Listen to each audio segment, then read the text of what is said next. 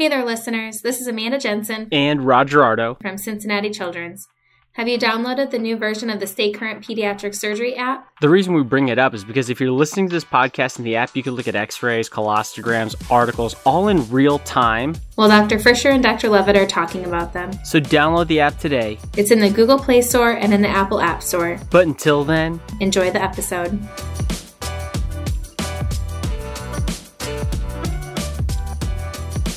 So last week we had a really interesting case. Amanda, do you want to help me recap it? We talked about motility disorders, specifically discussing a 10-year-old male. This poor kid had chronic constipation, soiling, poor appetite, and then we talked about if they come into the office, we got to do a workup, and what's that? Including a history, physical, what diagnostic imaging. And we spent a lot of time talking about the utility of a water-soluble contrast enema. And that enema showed the tortuous and redundant colon that was dilated and full of stool. And then we got anorectal manometry, which showed an absent rare. This blew everyone's mind that the patient had this imaging and an absent rare. That's where we left off. So without further ado, this is the colorectal quiz.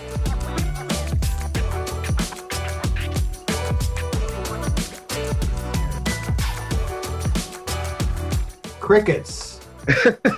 I hear crickets. I was waiting for Kahleb. It's amazing. It's amazing that in February. That's Mark Levitt from Children's National. In the Midwest and Washington, D.C., you can hear crickets because there's snow outside. What are the crickets doing here? I really think this patient should have you have to assess the colonic transit and you really have to assess the colonic function. That's Anil Drabari. He is a pediatric gastroenterologist at Children's National Hospital. It is not purely a sphincter issue. I feel that this patient is showing massively dilated colon as a result of colonic dysfunction, although the dilatation is predominantly in the rectal sigmoid. We really have to assess the colonic function and provide some sort of mechanical modes of remedy for this. I think also, I completely agree, Anil, doing a SITS marker study. There you have Kahleb Graham, Peds Gastroenterology at Cincinnati Children's Hospital. More than just finding if there's a rare or not, but actually what is the resting pressure? So what if the resting pressure was high? That might be a patient that might be amenable to something like anal Botox, for example. And then you can have the patient bear down. What does that test? Conscious rectal sensitivity threshold, essentially. Okay, how do you do that? Gradually blowing up the balloon and getting a sense when the patient actually has a sensation to go to the bathroom. Because what's normal physiology? Is you're supposed to push from your belly, increasing your intra-abdominal pressure, and also relaxing your bottom, creating a positive pressure. But sometimes these motility disorder patients have a negative pressure instead. What we call dysinertia. And so those types of patients might actually benefit from like pelvic floor physical therapy or biofeedback. And those words of wisdom are really the foundation of understanding anorectal manometry. You know, you did mention a SITS mark study. Do you do the SITS marker study on therapy? That's Jensen Fisher from Cincinnati Children's Hospital. Or do you take patients off therapy to do the SITS marker study? When do you get an x-ray? At day 5. It's how I was trained. So the patient will take the SITS marker, and then at day 5 they get an x-ray. I'd like to use the SITS marker as a screening test. And that helps the GI doc determine when and if I'm going to do colonic manometry. If I see a lot of markers scattered throughout the colon or predominantly on the right side of the colon, then it sort of piques my interest a little bit more to potentially do a colon manometry. But if all of the markers are just sitting at the bottom of the colon, then it really fits more with an outlet issue. And then what if all the markers have magically disappeared? Then the patient did stool, even if they told me they hadn't stooled in a month. Right? Yeah. They don't dissolve. So really, you use the SITS marker study to tell you whether or not the patient has a motility disorder, has a distal outlet obstruction, or has somewhat normal stool evacuation. We have a lot of colleagues in throughout the world. You know, this is obviously an international forum, and I think a SITS mark study should be available pretty much anywhere. I can tell you that colonic manometry is absolutely not available everywhere. I find SITS marks could be utilized in various ways. I was trained with an adult gastroenterologist who also trained me that you could utilize this as a colonic transit study in the form of assessing colonic function. And you do that by getting your x-rays at day 0, 1, 2, 4, and then you can actually see the transit of the markers in the colon. However, the cyst marker study is not a replacement for colonic manometry. But like Dr. Levitt said, let's say you're somewhere out in the world or the community that doesn't have the capabilities to do anorectal manometry. Most of them have nuclear medicine capacity. They do renal scans and things like that. And there is a really nice way to do a nuclear scintigraphy. Surgeon's perspective, what I need to know is one of 3 colonic motility scenarios. Number 1. Is it diffusely slow, but pretty good? So like if the car is stool and the freeway is your colon. If I were to drive from Washington, D.C. to Baltimore going 50 miles an hour, I get there eventually. It's annoying, but I get there eventually. Option 2. Motility is normal, but segmentally you have a problem. So in Dr. Levitt's car stool analogy, there's a traffic accident for 2 miles. During those 2 miles, I'm only going 10 miles an hour, but the rest of the time I'm going 70.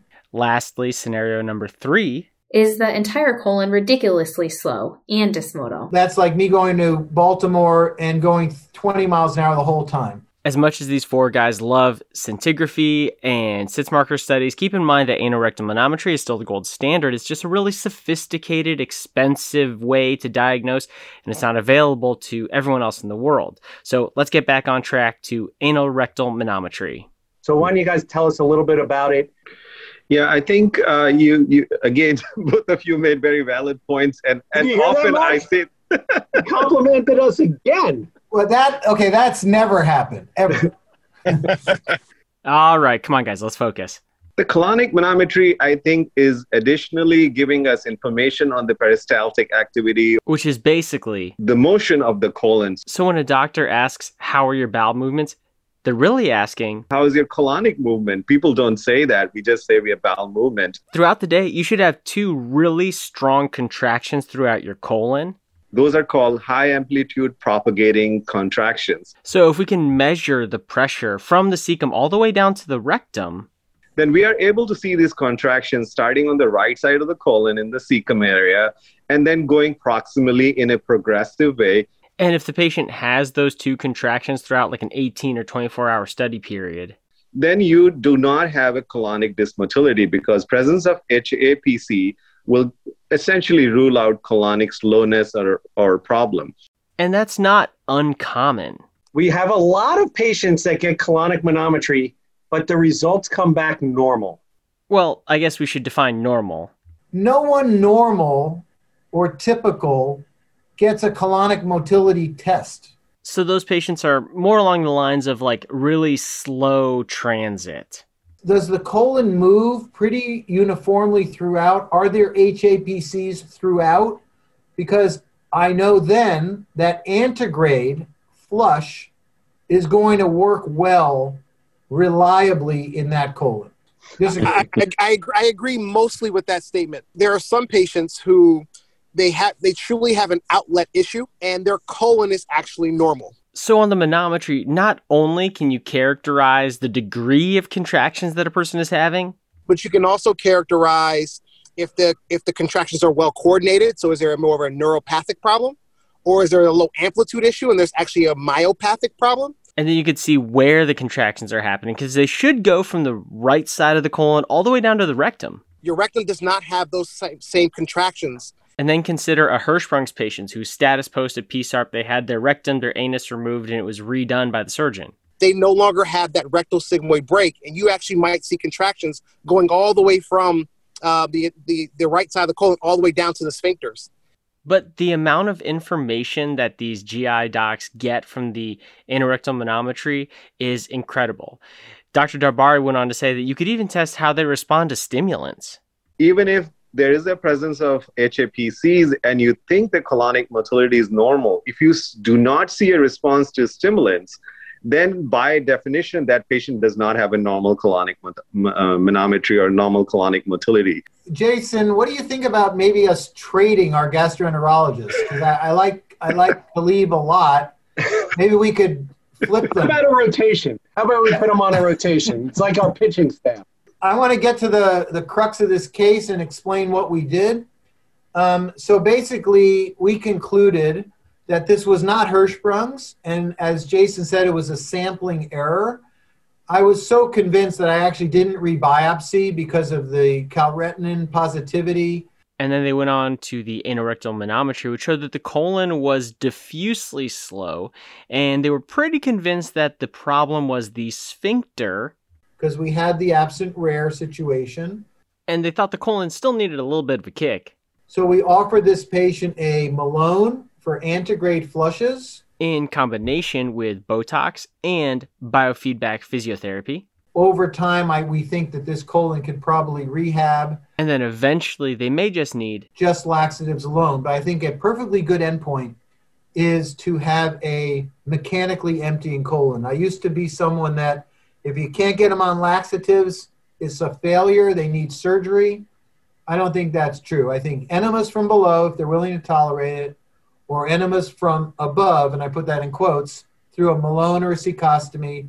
And if they fail that therapy, they may then need a resection. But keep in mind, the patients who fail this conservative management are the ones who have slow transit throughout or they have segmental disease. The vast majority of those with segmental disease respond to antegrade only. And I remember the vivid moment in Columbus when I was there where Richard Wood and I and Carlo Di Lorenzo and Des Jacob all said, listen, as of January 1st, every patient, no matter what the motility, we're going to give them antegrade and see how they do, and we're going to track them. And the vast majority of patients responded to antegrade only and never needed a resection. Because prior to that, remember, Dr. Levin and Dr. Fisher remember taking out colons that in retrospect probably just had motility disorder and they didn't need a surgery. Now, here's a closing thought from Dr. Drabari. What we learn from each other is beyond what textbooks can teach us. I think a collaborative model like this should be promoted in every center where we provide care for colorectal cases.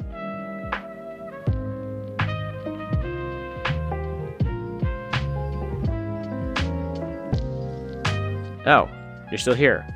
You must be waiting for the weekly joke? I'd hate to disappoint, so here you go. Why didn't the toilet paper cross the road? It got stuck in a crack.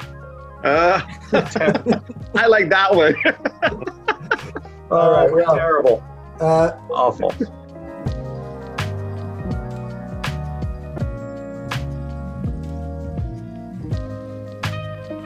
So there you have it.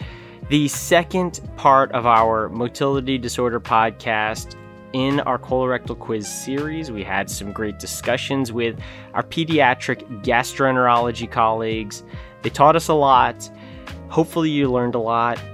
If you did, if you loved it, please let us know. You can leave a comment if you're in the app.